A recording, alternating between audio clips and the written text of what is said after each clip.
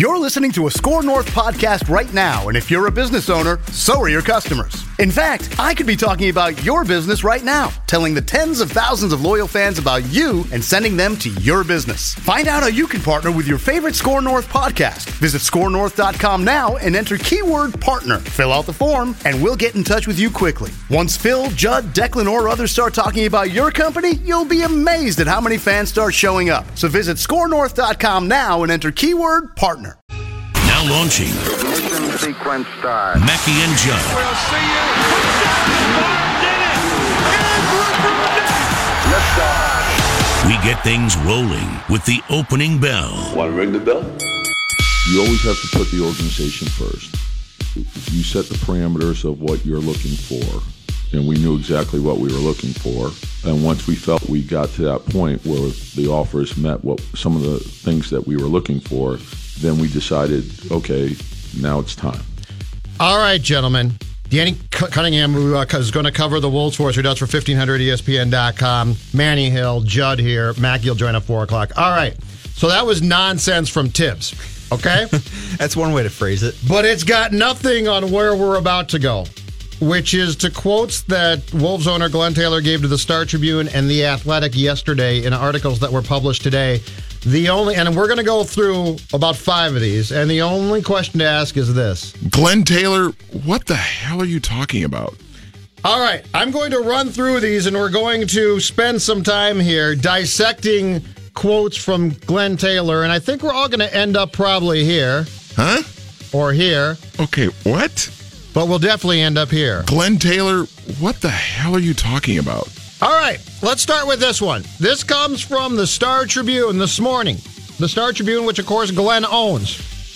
On evaluating Tibbs after the trade that was made with Philadelphia on Saturday morning, sending Jimmy Butler to the 76ers. This is Taylor on Tibbs. Quote, he will be evaluated on how we go forward. The truth is we dug ourselves a little bit of a hole, so it's going to be harder than it would be if it was a true start of a season. We're just going to have to make that up. That's how I'm going to do it. If you had training camp the couple weeks before the season, had these guys here, it'd be better than the way it is. Huh? All right. I'll start by saying this. Okay, huh? Glenn. First of all, the quote barely makes sense, but let's just say it does. It's hard to follow. Yes, it's very hard to follow. It's convoluted, right? You might have to repeat that quote, John, actually, to be honest. Okay. Glenn on Tibbs after the Butler trade yesterday. Hang on, everyone take a deep breath. Clear your mind. Tom will be clear the mechanism. Tom will be evaluated on how we go forward. The truth is, we dug ourselves a little bit of a hole, so it's going to be harder than it would be if it was a true start of a season. We're just going to have to make that up. That's how I'm going to do it. If you had training camp the couple weeks before the season, had these guys here, it'd be better than the way it is. Okay, what? Huh?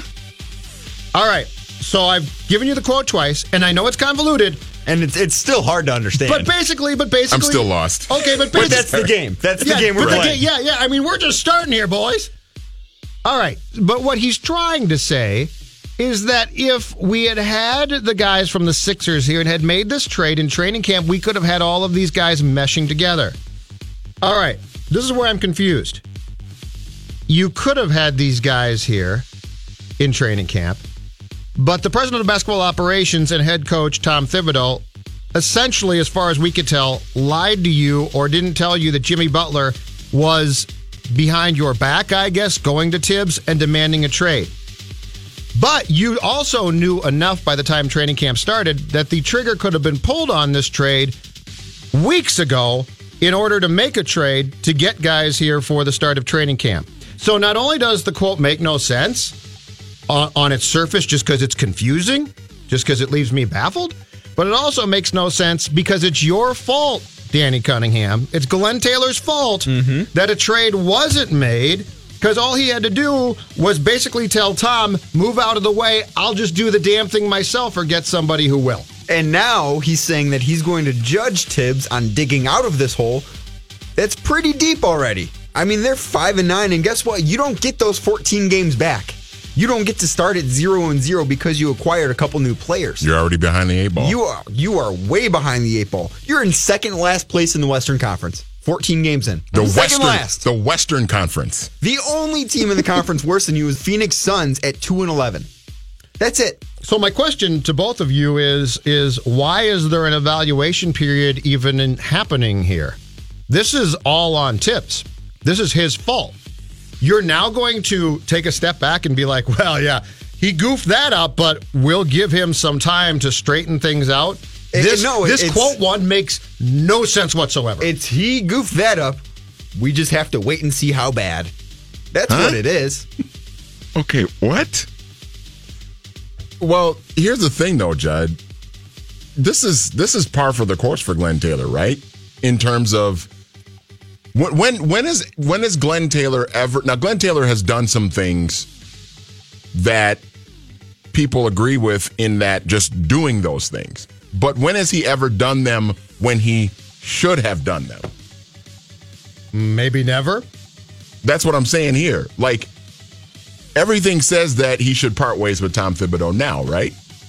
Absolutely. But he's not going to. This is going to play out for the entire season because this is par for the course of Glenn Taylor. He always drags his feet with things like this. He always waits until it's way too late or way too long to do something. He kept Kevin McHale around and let him run the franchise for about 4 or 5 years too long. They probably should have moved Kevin Garnett a few years before they actually did. That never happened. And now the Jimmy Butler thing took way longer than it should have. And now you have this. This is going to be the exact same thing. But now you feel that you need to be fair to Tibbs, who probably didn't tell you the truth at the outset of this whole thing. But that's only subject or quote number one from Glenn talking to both the Star Tribune there's more? and Athletic. There's more? Glenn Taylor, what the hell are you talking about? Number 2 on my list. On the topic of when Glenn was told about Butler's trade demand, keep in mind, Butler has said that he told Tibbs 4 days after the season and then on a few occasions after that he didn't think it would work here or wanted out. Glenn Taylor talking to our buddy John Krasinski of The Athletic. And I quote, "I can only respond to my direct knowledge, and that is that the coach told me that. He called me after the meeting right before training camp the very next day and said Jimmy wants to be traded. That's the first time I had heard about that." Huh? Okay, so your guy, so basically what you're saying is, if you're Glenn Taylor, aren't you curious about when Butler, because you've seen the reports now, right? Aren't you curious about when Jimmy Butler really did approach Tibbs? Because if he approached him, if he did not, as we know, he did not take the plane back from Houston after the playoff series and then told Tibbs, it ain't going to work here.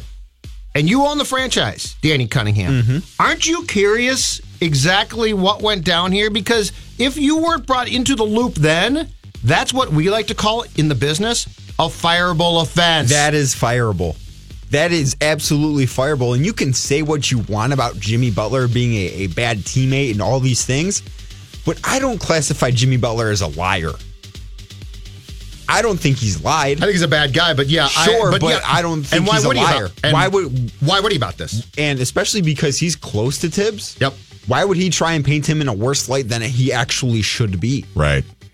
So we're talking April, May, June, July, August, and about halfway into September where Glenn Taylor really did not apparently know about Jimmy Butler being disgruntled and wanting out. It's like 6 months. Yeah. And supposedly Butler at different periods of the timetable that you just talked about, Manny, is going back to Tibbs and saying, are you doing something? Are you doing something? And Taylor doesn't know about this, and Tibbs drags his feet until the summit in Los Angeles right before training camp. But Glenn, why are you taking that on face value from Tibbs when you're seeing frequent reports that you were not told the truth? Why would Jimmy be trying to get Tibbs fired? Because if he's lying, that's what it is. But why would he be doing that? Wouldn't his guy? Shouldn't it click with Glenn Taylor? Like if this doesn't. Oh wait. Whoa, wait. It's a really good question. But hold on a second here. Glenn Taylor, what the hell are you talking about? All right. Deep breath. From The Athletic, and I'm going to have to read this very slow. The setup on whether Tibbs can recover from any damage inflicted to his ability to lead the team after Butler essentially took control of the franchise during his last portion of his career here. I think, and this is not a joke. This is Taylor on Tibbs. I think it's in his interest to make sure that doesn't happen. And if it has happened in a small way or a big way, that he goes back and he'll have the chance to go back and say things have changed now. And these are my expectations, Taylor said of Tibbs. It's certainly made a bump in the road, no matter how you look at it. When you have a situation that lingered like ours with a player who was taking advantage of the situation, it is something you have to adjust to, but I think he can do it. Hold on. Wait for this. Huh? Okay, what? You guys heard me read that. Can anyone explain it to me? No. Should we just move on? Should we not even comment on it? I have a headache don't have already. A comment. Like, what am I supposed to say? I don't. I mean, I would read it again, but I have it a wouldn't headache help. already. I could slow down. It wouldn't help. I should have took some Advil before show. Should we do a fourth one, or should we take a break and? We got time. We got time for a fourth one, I think. Okay. Glenn Taylor, what the hell are you talking about? On allowing Tibbs so long a time period to try and convince Jimmy to stay with the Wolves. Taylor on Tibbs. It was hard for the coach to see an end to this relationship, Taylor said. I think he felt responsible that he should work hard to try to get Jimmy to change his mind to stay with us, to meet the goals that we all agreed upon, and that was to have a successful year this year, and he would coach it. Jimmy would help in the leadership needs of the team and get us deep in the playoffs. I don't fault the coach at all for having those desires and hopes. But of course, as you saw, that strung out the timetable because a lot of effort on his part was put into trying to work with Jimmy. It's probably from my viewpoint as being a step away from it, I felt that this was probably not going to work out. I understand the last portion of this. It's probably from my viewpoint, Glenn Taylor saying this about the Butler situation as being a step away from it. Mm-hmm. I felt that this was probably not going to work out. About the Butler situation. About the Butler situation. Okay. He understood Tibbs' dilemma, but here's my question for both of you then. Why in the hell don't you step in and sit Tom down? You employ Tom. You're paying Tom a lot of money, $24 million a year, and say, Tom, you can't handle this. You don't know how. You're too close to it. You love Jimmy too much. I see it's not going to work out. So, to Danny Cunningham's point, I'd prefer not to bleep up the first 15 to 20 games of my season. I at least understand what he's saying, but it still makes no sense. He can say it, but what did his actions show? Right. His actions didn't show that. He sat back and watched too, just like everybody else. And that goes back to my original point about Glenn Taylor. This is par for the course with Glenn Taylor. He lets things go on for much longer than they should. He sits back and he does nothing. Okay. Even though it's plenty obvious what's going on and that things are not going the way they should, he waits till the last possible second to take any action whatsoever. This has been his entire ownership tenure of this franchise. Does he have advisors? Does he have a president of the business department who can help him out? Is there somebody who can come to him and help out? You would like to think that somebody would have said, Glenn, you're not handling this right. We're paying Tibbs a lot. Tibbs has run amok. When we come back, I've got one more, and then I've got a question that Minnesota sports fans need to ask themselves when it comes to the Timberwolves. Don't go anywhere. More Mackey and Judd coming up next. Oh, it's just what they'll be expecting us to do. On 1500 ESPN.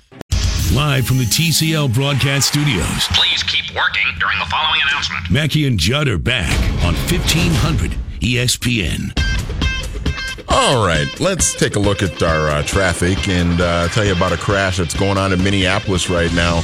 94 westbound, that crash is between 5th Street and 35W. It's causing about a 4-minute delay. So if you're headed westbound on 94, right around the downtown area. Be on the lookout for that, Judd. Huh? Okay, what? Glenn Taylor, what the hell are you talking about? Meanwhile, speaking of other crashes around the area. Exactly right, Manny Hill. Exactly right. All right, gentlemen, I've got one more. I've got the fifth in my line of Glenn Taylor, what the hell are you talking about? And we're really glad we were able to take a break. I could get a couple of leave down. It doesn't make sense, but I mean that's what makes this so much fun. So here is the fifth quote that I pulled, and the fourth one that I pulled from Johnny Krasinski's piece in The Athletic with Glenn Taylor. And I will run this past you again, gentlemen. Reading from The Athletic. The season started with expectations of making the playoffs, and that hasn't changed even after a 5-9 start. Quote from Glenn Taylor about that. I would say to Tibbs, all right, no matter what, this is a new start, Taylor said. Let's start off with our goal of getting into the playoffs. We dug ourselves a hole, but this is not one that's impossible to get out of. And now it gets way better. As the quote continues. Yes, it's going to be difficult. Being difficult should be exciting for our fans, especially if we're coming from behind and nipping away. That should be very exciting. That's my expectations of Thibodeau, that he sets it up so that our fans can see that, gosh is what I said. If these guys keep playing the way we are, we're going to find ourselves right back into the playoffs. Huh? Okay, what? Yes, it's going to be difficult, Danny Cunningham and Manny Hill. Being difficult should be exciting for our fans, especially if we're coming from behind and nipping away. The only question I would ask Glenn is this. Do you realize the fans all hate your head coach? You know what's exciting for fans, guys? Tell me. Winning. Like, you know whose fans are excited right now? Yeah? Go ahead. The Blazers fans, they're 10-3. Denver Nuggets fans, they've got a 9-5 team. They're in third place. They're excited. Milwaukee Bucks fans, just 4 hours away, they're ecstatic right now. That's exciting. Yeah. Being 5-9, not exciting. Listen, all three of us were at Target Center I on have Monday to lay night. down. I can't even take this anymore. But Judd, think about all three of us. Yeah. We were all at Target Center on Monday night. Yeah. Now, listen, Danny, we talked about on the podcast last night, right? It's Monday night. It's the Nets. And, and the new players aren't playing. There was nothing on Monday night, if you're a fan, that would have drawn you to that game. They're on a 5-game losing streak. No new players. Monday night, the Nets. Who cares? But even then, that just speaks to the bigger situation that we're all observing with this team right now. It's a Monday night, and you barely got 7,000 people in your arena to watch the Brooklyn. And the Nets are not a marquee team right now, and so you're going to have a tough time drawing anyway. But the fact that it was so quiet in that arena, and you could literally hear people yelling things at the head coach from the second deck. My favorite thing that got yelled was when a fan yelled at Jeff Teague to pass the ball as he laid it in for an and one. Like he goes, pass the ball! As the whistle blows and the ball goes in the hoop for an and one. How about when Tibbs dropped the GD as loud as he possibly could in the second half and it reverberated off the ceiling? But does Glenn understand this is not going to be exciting? The coach gets booed at the start of every game, and he gets this bleep-eating grin. The coach does on his face like this is great. Like this, Glenn is there. I know, but he's right there in the first row. He's 5 feet away from Tibbs as all of this is going on. But what is going on? No, but where is anybody to help him understand this? All right. So here's the question. And Danny, I think you're going to care, but not as much. Manny will care a lot. Mm-hmm. I have a 50-50 proposition for you guys. Okay? 50-50 proposition. Would you be willing to take the chance that the Wolves would move, would go to Seattle, would relocate, would leave town, if it meant Glenn Taylor would sell the team to an ownership that was really good, really smart, hired the right people, with the other 50% being that the team would stay here. So it's a 50-50 draw. Same owners either way? Yes. But 50% chance it moves? Yep. The point being, it's a Steve Ballmer type or somebody like that. Mm-hmm. Somebody buys this team, and there's a 50% chance they move it. There's a 50% chance they don't. So you're risking losing the franchise, but you're going to get an extended period of competence. Manny Hill, you're the longtime Wolves fan here. You go first. Yeah, I would probably take that chance. But I would be very, very hesitant because of 50% odds of a team moving to Seattle. And listen, I am all on board with bringing the Seattle Supersonics back to the NBA. Like, It was a travesty that all due respect to Oklahoma City, it was a travesty that the NBA left Seattle a decade ago. But I don't know. At the expense of your team. At the expense of my team, that would be very, very, very hard to take. This is like I'm torn. This is like heading to the casino, putting it all on red. Mm-hmm. Like you're just trusting that ball is going to come up on a red number. And it's a 50-50 chance that it's going to be on red. But if it does, it's going to be well run, and you're going to make playoff runs, and you're going to see something that you basically have never seen here for an extended period of time. Yeah. Man, it's tough. Come on. It is. I think you got to do it. You got to take that risk. I agree completely. Because as of right now, where's it going? What's the ceiling for this group? What's the ceiling for this ownership? Having the team here is great. Yep. But man, wouldn't that be enticing? Being able to potentially have a model franchise or nothing. You could have a model franchise or you could have nothing to complain about. So how much do you like being able to complain about the Wolves, I think is what it comes down to. I think it's fun for our jobs. Oh, absolutely. I think if you're a true fan, this probably is just years of ineptitude that makes you give up eventually. Mm-hmm. I would do it. I would take the chance. I would take the chance. But it would be gut-wrenching if they moved to Seattle. As much as I want the Sonics to be back in the NBA, that would be gut-wrenching. Anyone got a quarter? How long? I do. Wait. Flip a Talk coin for a second. Let's flip a coin. Let's see if John's going to dig out a quarter right now. Oh, he's got a lot of change, it sounds like. Oh, yeah. There you go. Catch it. Go ahead. Danny Cunningham. All right, here we go. Danny Cunningham's going to flip the coin. Man, you call it. What do you want them to stay, heads or tails? Heads, they stay.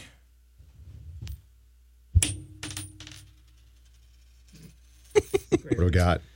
Go get a Sonics jersey, boys. Oh, Lord. Hey, Seattle's a great town. I'll travel there. I'll go see them. Great NBA town, You know what? They're going to win championships there. You know, they already did. They already did win a championship with Lenny Wilkins in the late 70s. But the new Sonics. Yeah. It's a shame Cat just bought those guys winter coats. Now they need rain jackets. Oh. All right, you got Pelicans tonight, right? Yeah. And Tibbs is going to get booed, and Glenn is going to be oblivious to it. Those five. Anthony Davis will be fun to watch, though. We're going to get an example. Andrew Holiday. We're going to get an example of how you utilize a big man from Kentucky who has all sorts of offensive skills, and how you just feed him the basketball and you get him touch after touch after touch after touch, and the next thing you know, you look at the box score and he's got 28 and 14. So why should I for 1 second believe now that Tibbs is going to take this group and mold them correctly? Is there anything I'm missing here as I call for his firing and marvel at the ineptitude of the entire organization that would lead you to believe that now that Butler is gone, he has any chance of getting something from this group? No. I mean, I can't serious. See, I can't see what the ceiling for this team right now isn't high enough to save Tibbs, I don't think.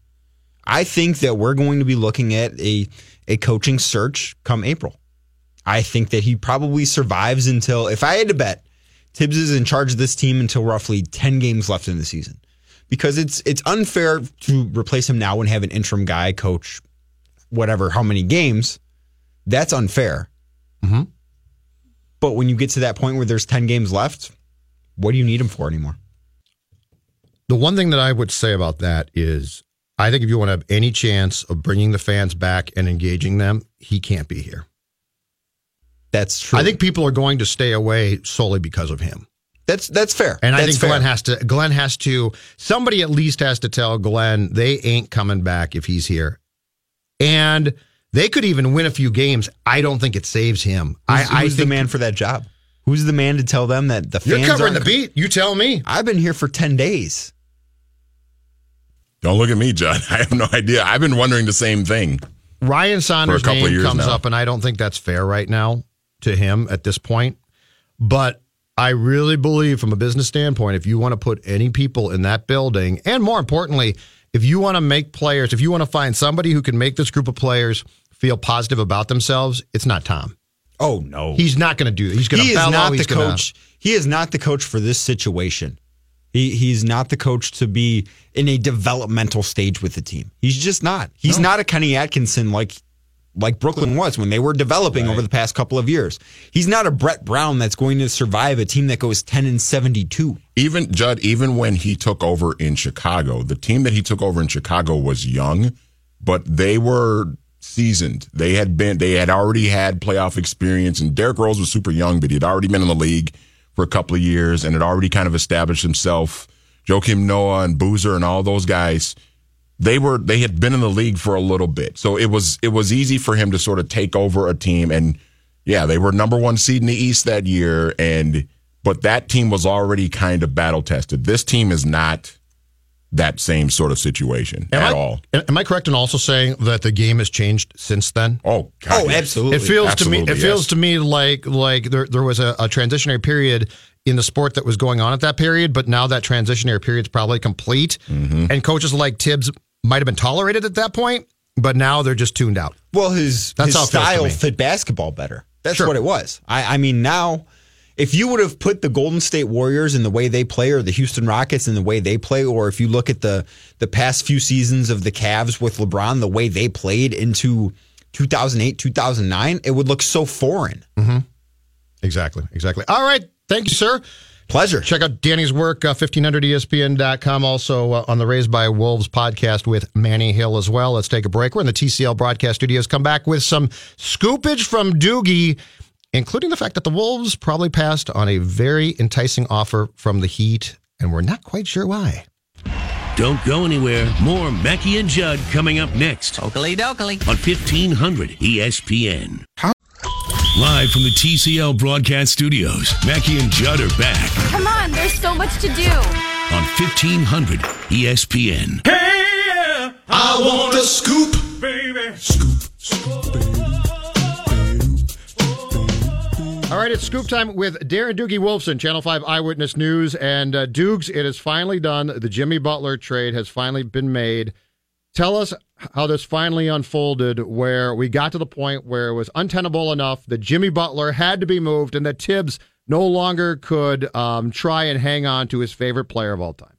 What's amazing to me, Judd, by the way, happy hump day. What's amazing to me is Tibbs finally came around. I'll admit, I am wrong on that. I've been saying for a long time, I never thought that Tibbs would turn a corner on deciding to trade Jimmy. He actually did. This was not owner Glenn Taylor. I thought in the end it would take Glenn Taylor pushing the trade past the finish line. Yes, Glenn was involved. As Glenn said on my podcast about 10, 11, 12 days ago, any big decision, he is going to have his fingerprints all over. But in this instance, after the loss late Friday in Sacramento, this was Tibbs going to his staff and saying, we can't do this anymore. There was also a sense that Jimmy was going to shut himself down, that Jimmy would not have played on Monday against the Nets. He would not have played tonight against the Pelicans. He was not playing for the foreseeable future. That Friday night was it. But I'm just telling you, all right, the most surprising thing to me is that Tibbs turned a corner. But talks were advancing. I'm going to ask you this quick, though. Talks were advancing all middle of last week. If Tibbs knew that Friday was it and that trade negotiations with, I would take it, various teams at that point were close or coming to fruition, how on earth can a competent human being allow Jimmy Butler to play, I believe, 41 minutes that night against the Kings? That's my question. Well, how did Jimmy allow himself to play 41 minutes? I mean, Jimmy baffled. was tempted at halftime. I mean, the word is from the Jimmy camp. Yep. Jimmy was tempted to not play the second half. He shouldn't have. So I'm surprised Jimmy went through with the plan to play that many minutes. I think Tibbs was just grasping, right? He was hoping, maybe we can salvage this game. Maybe we somehow make a run in the second half. We salvage a victory on this road trip. They still haven't won on the road. Maybe we can salvage a game on this road trip. We have the weekend off. Maybe as we enter into a stretch of 10 of the next 12 at home, the 2 road games are layups in many ways, Brooklyn and Cleveland. We enter this 12-game stretch. Maybe if we can find a way to beat the lowly Kings, and I'm sorry, Sacramento's making progress. Dave Yeager is my guy. His brother Blaine in town is a good friend of mine. I love the Yeager family. Mm-hmm. But they're still lowly. I love their future, but this is not a playoff team. They're playing pretty good basketball right now, but it's not a good team. But still, it's just one game. Overall. It's one game, and if you're that's close the to way Tibbs. Okay, but that's why he can't run this team. Programmed, yes. I mean, he's always thinking short term. He's not a big picture kind of guy. So what was ultimately the offer that was, or the trade that was consummated on Saturday morning, was that the best offer that the Wolves received from the bidders for Jimmy Butler's services? I would say that's subjective. I mean, that's open for interpretation. I mean, I know some league people who think Dario Saric still has a ceiling, but he hasn't hit that ceiling. Now, he is due big money pretty darn quick. I mean, are you prepared to pay him $15 to $16 to $17 million a year? I mean, clearly the Wolves making this deal, they don't have to make that determination right this second. But I'm just telling you, to keep him long-term, that's the sort of money that him and his agent, Jeff Schwartz, XL Sports Management, the real power brokers when it comes to agents. I mean, XL Sports Management is that. They're looking for big money. Robert Covington is a good player. I would say he's probably hit his ceiling, but he's a 3-and-D guy. He's not going to necessarily create a lot on his own, but he can make threes.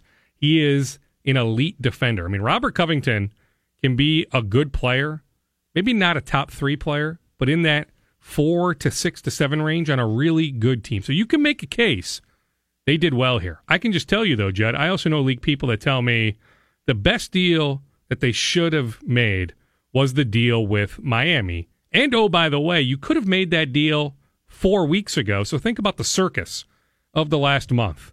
Remember how good Jimmy was in that home opener against Cleveland? Then he doesn't play the next night at Dallas. Would he play against Utah at Target Center? Would he play at Portland? The constant drama, everything surrounding this situation could have been avoided over the last month if you pulled the trigger with Pat Riley and the Heat going back about 4 or 5 weeks. Now, Miami took Josh Richardson off the table. On Saturday morning or late Friday night, when the Wolves finally reached a verbal agreement with Philadelphia, at that moment, I'm told Josh Richardson was not available.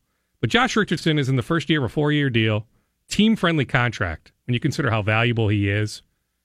That was the deal to make, even if you had to take back Dion Waiters. Mm-hmm. Because one of the deals that was talked about was Richardson, Waiters, and a future first. Now, there was a deal discussed where it was Richardson, Kelly Olynyk, and a future first. Now, according to Mark Stein, and Mark is plugged in. Now, Mark was wrong on one thing that I reported a few weeks ago with Glenn Taylor, but Mark of the New York Times, formerly of ESPN, he's incredibly plugged in. He reported last night, I don't know if it was on Twitter or in the New York Times, he reported somewhere, one of his outlets, that the Wolves also asked for $5 million from Miami. So they had a chance to get Richardson, Olynyk, and a future first, and they said, also chip in $5 million. They did this when? 4 weeks ago. Okay, so and that's when Richardson Miami said, and that might have been the deal that was on the 5-yard line, to use the football cliche, when the teams exchanged medical records. Don't forget, Miami had the medical records of Jimmy. Right. You don't exchange medical records if you're not really, really close to completing a deal. So Miami had his medical records. I don't know if that was the exact deal, because I do know 100% Richardson, Waiters, and a first was discussed. But if Mark Stein is right, that the Wolves could have had Richardson, Olynyk, and a future first, then to me, and I know a lot of league people that feel this way, more than 5, more than, the fingers on one hand, I can tell you. There are enough league people I know, because I texted a lot of people Saturday morning just to take the temperature. Hey, what do you think? How did the Wolves do? And I just know a lot of league people who say the Wolves messed up not getting Josh Richardson.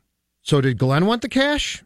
Did Glenn come around and ask for that cash? I don't know. Hopefully I'll track down Glenn. I mean, I had Glenn on the podcast, a couple weeks ago. Glenn and I had an agreement that he would come back on in some form, even if it's just for taping something for TV, but in some form that I would talk to him sometime after the trade was completed. Now, I don't know if I'll talk to him later today, tomorrow. I'm doing Saturday morning for Scott Korzanowski, so maybe I get him on live on Saturday morning, 9 to 11. I'll have him at some point. It might be next week. It might be 2 weeks from now. But at some point here in the foreseeable future, I'll catch up with Glenn. I will run that by Glenn. I will just tell you, it surprises me.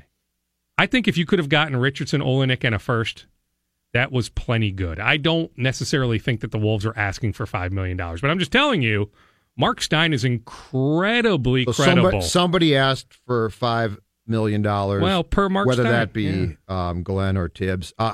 In your opinion, and knowing Glenn like you do, how safe do you think Tibbs is right now with, 3 years left on that contract? Yeah, well, and I think 2 years is easier to eat after they share. I mean, I don't think anything is happening in season. I mean, never say never. If they go on a 10-game losing I'd streak fire him at some right now, point, but that's me. I don't think that's happening. Put it this way, I can tell you 100%, nothing is imminent in that regard. But can I see a scenario come April after the Wolves miss the playoffs that there is change? 100%. And recall, I've been saying this for a while, and others are now hopping in, that if the Wolves had lost that game to Denver in April and had missed the playoffs, that some sort of change was happening. Doesn't necessarily mean that Tibbs was being fired. It might have been Scott Layden with somebody coming in to run the front office, but I'm just telling you, I firmly believe that change in some regard was coming if the Wolves did not make the playoffs. So Glenn told Krasinski for a story that appeared in The Athletic, I believe, debuted today. He told Krasinski that he's basically told Tibbs to focus on coaching this team and for Layden to be the GM and fulfill the front office job. He also told Johnny, though, that he hasn't officially made a change there in power structure. How are we to interpret that? Well, I think we interpret it that Scott will be the one taking and making trade calls. I mean, you think about the roster. I mean, they have a lot of guys on expiring deals. Anthony Tolliver, Derrick Rose, Taj Gibson, Jeff Teague as a player option for next year. I think if the right offer came in, they would move Jeff Teague. The Phoenix Suns like Tyus Jones. I don't think the Wolves are necessarily married to Tyus, even though I told you this a year ago that Tibbs has come around on Tyus. But if the Suns make the right offer, the Wolves would trade Tyus. Jared Bayless is now a really good trade chip on an expiring contract. I think what that means is Scott will be the one being the aggressor on the trade front as we approach the February trade deadline. Yes, I do, though. I don't think Scott is making a deal that Tibbs says no to. Put it this way. If some team, now you can make a case. Now, Derrick Rose has been sixth man, whatever you want to say. Derrick Rose has been phenomenal this year. I mean, nobody can deny that. I'd trade him. But he dribbles the ball so much. He dominates the ball so much. Is it counterproductive when looking at the 2019-2020 season, moving forward the next few years, especially if Tibbs isn't here, do you see Derrick Rose here? So you can make a case. Yep. I'm not saying you get a lot for him. No, but you could get something for him. But I think you get something for him. But do you think Tibbs is trading Derrick Rose? But that's my point. My point is, I don't think Scott Layden is executing a Derrick Rose trade. That's what I'm asking. When Tibbs says, no, we're not trading Derrick Rose. So, no, I think they still need to be in lockstep. I think it just means that Scott is the one making and receiving trade calls. Last thing on the Wolves. Do you think that Glenn understands that there's almost no chance the fans are going to come back as long as Tom is here? Yeah, I don't think he's an idiot. Well, I just don't know sometimes because his comments, as we've talked about already today, are so oblivious. I can't figure out if he's trying to put a happy face on things or if he really just doesn't get it. And he's not being advised correctly. I mean, you think about whether it's Ethan, Ryan, some really smart people that he leans on in that organization. Trust me, that dialogue has occurred. Twin scoops. I mean, they're slow playing free agency like everybody, right? I mean, outside of Trevor Rosenthal signing with the Washington Nationals, who the Twins had some interest in, they attended a showcase. But outside of that, I mean, this isn't the NFL, NHL, NBA. I mean, everything usually ramps up around the winter meetings, which are still 3 weeks away in Las Vegas. We'll see some signings before the month is over. But typically, free agency extends into December. But they did last week at the GM meetings meet with the agent for Patrick Corbin. He turned down his qualifying offer from Arizona. How genuine that interest is, it remains to be seen. We are still in the baby stage of interest all around. I mean, not just the Twins. I mean, the Yankees, other teams in Patrick Corbin. But I can just tell you, the Twins have interest in Patrick Corbin. They have had conversations with the agent for DJ LeMahieu. You can make a case, now maybe it's Jed Lowry, but you can make a case that LeMahieu is the best available second baseman. They are looking for a first baseman, a second baseman, a reliever, or maybe even two, and a starter. Last thing, Gopher Hoops. Why is recruiting so difficult right now? You would think with the new practice facility, Doogie, with all the things going potentially for this program, that recruiting should be at a potential high point for Richard Pitino. Why does the recruiting process seem to be taking so many hits for Gopher basketball? Yeah, they lost another recruit today. Kobe Brown had a bunch of, or at least a handful of Power 6 offers. He said yes to Texas A&M, no to Minnesota. He visited recently. Now, the Gophers did get a commitment last night. I had him on the most recent Scoop podcast, a kid who plays his high school basketball now at a prep school in Utah, a kid named Trey Williams, 6'4" guard. Did have a Georgia Tech offer. He told me he had some interest recently, if you want to take him at face value, from VCU, from Northwestern, from Georgetown. But the interesting thing is, he was first contacted by the Gophers about 2 weeks ago. Rob Jeter of the Gophers reached out just 2 weeks ago. Then he visited over the weekend, and he commits. Odd. They have swung and missed on so many kids. You look locally, Judd. David Roddy of Breck commits to Colorado State. God love Dave Thorson. Thorson is my guy. What's going on here? He took too long. I mean, it's case by case. On Roddy, he took too long. I was told Roddy's mom was upset. Okay. And she certainly had a say in the matter. All right. That if they had offered David Roddy 6 months prior, they offered him in August. What took so long to offer this local kid who starred for Howard Pulley, starred on the EYBL Nike circuit over the summer? What took so long to offer him? You could have offered him in May. Why did you offer him in August? So really, case by case. Tyrell Terry. I'm heading to De La Salle this afternoon. We're actually taping this conversation a little early. Nothing wrong with that. Now you've done it. Now you've gone a whole... The magic of radio is dead to me now. Oh, no, not that. So, yeah, Tyrell Terry signing this afternoon at De La Salle High School, really good point guard. Mm-hmm. Well, guess what? Stanford wanted him. Really smart kid. I mean, it's hard to turn down that Stanford education. Reed Travis, who went to De La Salle, who went to Stanford before graduate transferring to Kentucky. Reed and Tyrell had some conversations. So Reed sold Tyrell on Stanford. You know, Tyler Wall at Lakeville North, I mean, he's got Wisconsin written all over him. You think about the way Greg Gard plays in Madison. You think about Tyler Wall's game. I mean, that is, to me, a perfect fit. When you're Zeke Naji and Matthew Hurt, now, neither of those two kids has officially signed or committed anywhere, but you think about those two kids, top 30 players nationally in the class of 2019, future NBA player, certainly Hurt for sure. Yep. And I think Naji's got a decent chance. You don't come here. When's the last time the Gophers produced an NBA player? So if you're a McDonald's All-American or a cusp McDonald's All-American, why would you come here over a blue blood? You just wouldn't. You know, so you have to go case by case. Now, I would argue Oturu, Kausher. How good was Kausher on Monday? Oturu, nice. Kausher, Omersa. Yep. Last year's recruiting class was really good. So it's cyclical. But yeah, specifically the 2019 recruiting class. And it's not done yet. So let's see what happens in the spring. Mm-hmm. But so far, 2019 recruiting for Richard Pitino has been a train wreck. Thank you, sir. You got it. Scoop Podcast. You can check it out from Doogie each week, 1500ESPN.com, Podcast One, and iTunes as well. Back after this, Mackey and Judd.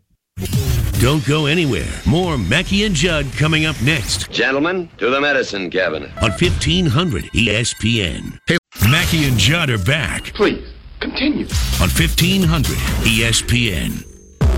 All right, quick check on traffic here in the TCL broadcast studio. 62 eastbound in Edina. We've got a crash between 212 and Gleason Road. That's causing a 16-minute delay. That's near Edina. And 35W southbound in Bloomington. We've got a crash between 86th and 90th, causing a 14-minute delay. Be careful out there, folks. Glenn Taylor, what the hell are you talking about? Huh? Okay, what?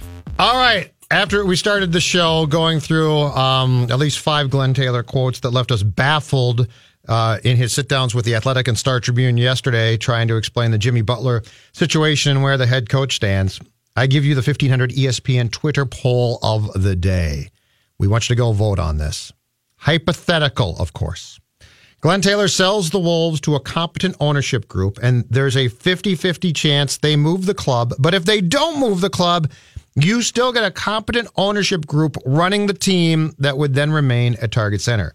Do you take the chance? Do you flip the coin with the possibility the team moves, but the other 50% is they don't, and they're owned by a group that does a good job? So far, 170 votes.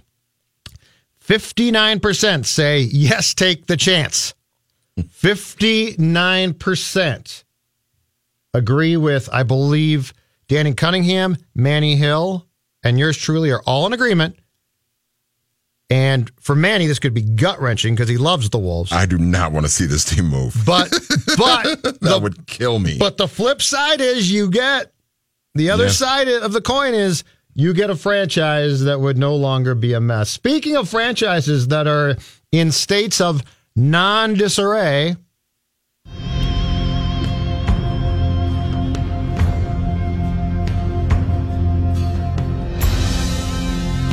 sends it back to the weak side, and they score. Orlov beats Dubnyk over the glove side, and the Capitals have the game's first goal. Orlov carries in. Wilson driving the net, deflects it by Dubnyk, and the Capitals have a 2-0 lead. Connolly behind the net.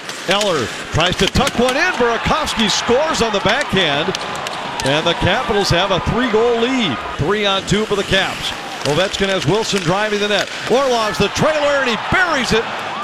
The Caps cash in on a 3-on-2 and lead it 4-1. Brano over the Minnesota line. Drops it back to Backstrom. Over for Oshie. He scores. And it's 5-1 Capitals. We just weren't sharp. I mean, the passes weren't tape to tape. They were bouncing. Some guys were not as good as I'd expected them to be. It's a weird thing because I thought we played as good as them. But they are the best team in the league scoring off the rush, and they proved it again tonight. I ask you this question. As somebody who has gone to many games at the X and watched the Wild lose, as they did last night, 5-2 to the Capitals, and seen angst. I've seen angst in the locker room. We have to look within ourselves. We have to come out, and the boys have to play harder next game. And has then gone to the Boudreau press conference, previously the Mike Yeo press conference, where the head coach's face is beat red. And the level of discontent is incredibly high. And everybody's questioning everybody. And all hell is about to break loose. I ask you this. When is the last time that we've gone to the X and seen the home team get spanked? They got spanked 5-2. I don't care what you tell me about how they played. They got spanked. And yet it's so peaceful. It's so peaceful. Because you went 5-2 on a road trip. You'd won 10 of your last 12. And that is how, when you get your butt whooped by the Stanley Cup champions, you get a head coach who's not beat red, but actually seems jovial. We just weren't sharp. I mean, the passes weren't tape to tape. They were bouncing. Some guys were not as good as I'd expected them to be. It's a weird thing because I thought we played as good as them, but they are the best team in the league scoring off the rush, and they proved it again tonight. I just want everyone to know that there's no panic at the X, that I am not here to criticize a team that lost by 3 goals to the defending Stanley Cup champions myself, because the Wild is still doing so well. There's a level of calmness over this defeat that it's been a long time since I've seen hockey people roll with the punches like this. By the way, very quickly, speaking of punches, guilty pleasure last night, gotta admit this, because I've basically come around to the anti-fighting stance that's so popular because fighting causes concussions. But Marcus Foligno, bravo to you for jumping Tom Wilson, the cheap shot artist of all time of the Washington Capitals. He's the Tim Dr. Hook McCracken character from Slapshot. And he ran your goaltender last night, and he apologized for that because he had just got done serving 14 games of a 20-game suspension, which an arbitrator ruled could end after 14 games. And Marcus Foligno, after Mikko Koivu made it 3-1 with a goal, jumped Tom Wilson. And they didn't have a 2018 fight, Manny Hill. They had circa 1985 knockdown, drag-out brawl. Oh, they threw it back. They threw it back, and I have to admit, for all I've talked about, agreeing that fighting needs to go away and that eventually it's going to have to be outlawed, or that it should be, guilty pleasure, I thoroughly enjoyed watching those fisticuffs and a little bit of retribution for a cheap shot artist like Tom Wilson, who probably shouldn't be playing the game. The head coach approved as well. course, he loves that stuff. Are you kidding? He would have got out there and fought Tom Wilson if he could have. All right. Speaking of hockey, we have Go for Hockey tickets to give away. A 4-pack for Friday night against St. Lawrence that not only includes 4 tickets, but also a parking pass. It's as simple as being caller 7 to 651-646-8255. If you want to go to Gophers Hockey, 4-pack of tickets and a parking pass on Friday night at Mariucci, 651-646-8255. Phil joins the show next. Mackie and Judd will return shortly Guys, I thought we were in a hurry. on 1500 ESPN.